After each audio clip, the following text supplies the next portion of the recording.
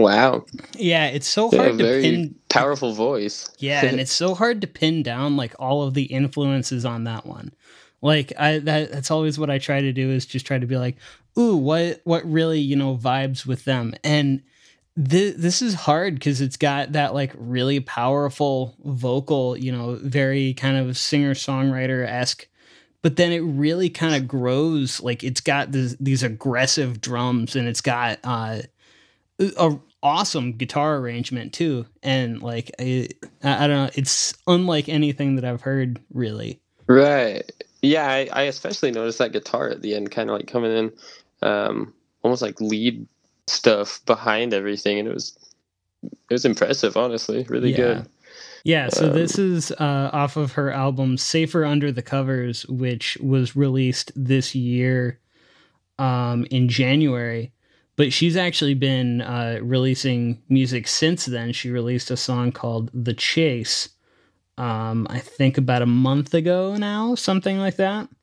oh wow. Yeah, but she's a pretty new artist, I think, because the earliest release that I see is from 2020. So I think that like this is she's got some good momentum going. It seems like, and I'd like to see her, see her keep moving Keep forward. going with Yeah, it. Yeah. No, that was honestly really impressive. I love her voice just sounded so raw. Like it didn't seem like a studio even touched it, It just exactly. really, really clean and just awesome voice. Well, it is kind of interesting too the way that I found her. I don't. I think that it was like so. The way that I I work the podcast Instagram account is I tend to follow Hmm. a lot of kind of just random accounts, sort of like a a strength in numbers sort of thing, where I'll just follow a bunch of accounts, and then if some follow me back, usually I'll follow ones that follow bands that I feature or things like that. And so I end up following a lot of Yeah. artists that I don't even realize are like super good. And then sometimes I'll just be like scrolling through my feed and I'll like see a performance and I'm like, holy shit, how have I been following this person for however long and not even noticed how good their music is?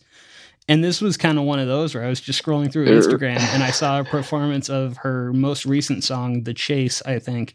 And I was like, this is really good. And so I went down a rabbit hole of listening to all of her music.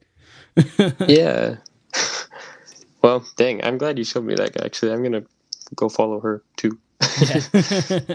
All right. So what do we have up next? Let's do "Falling Apart" by Midnight Skies. All right. These guys, so their singer, his name is Sullivan. He is actually featuring on one of our songs that'll be coming out, um, called "Keeping Score." So he's going to be singing the second verse in that, and we've just kind of gotten to know these guys, and really cool band. Honestly, just love their sound. It's kind of a similar sound to us, maybe a little more modern, kind of like Point North, if you've ever heard of them, or Mm-hmm. bands like that. But honestly, super awesome guys making awesome music. So Another Salt Lake based group.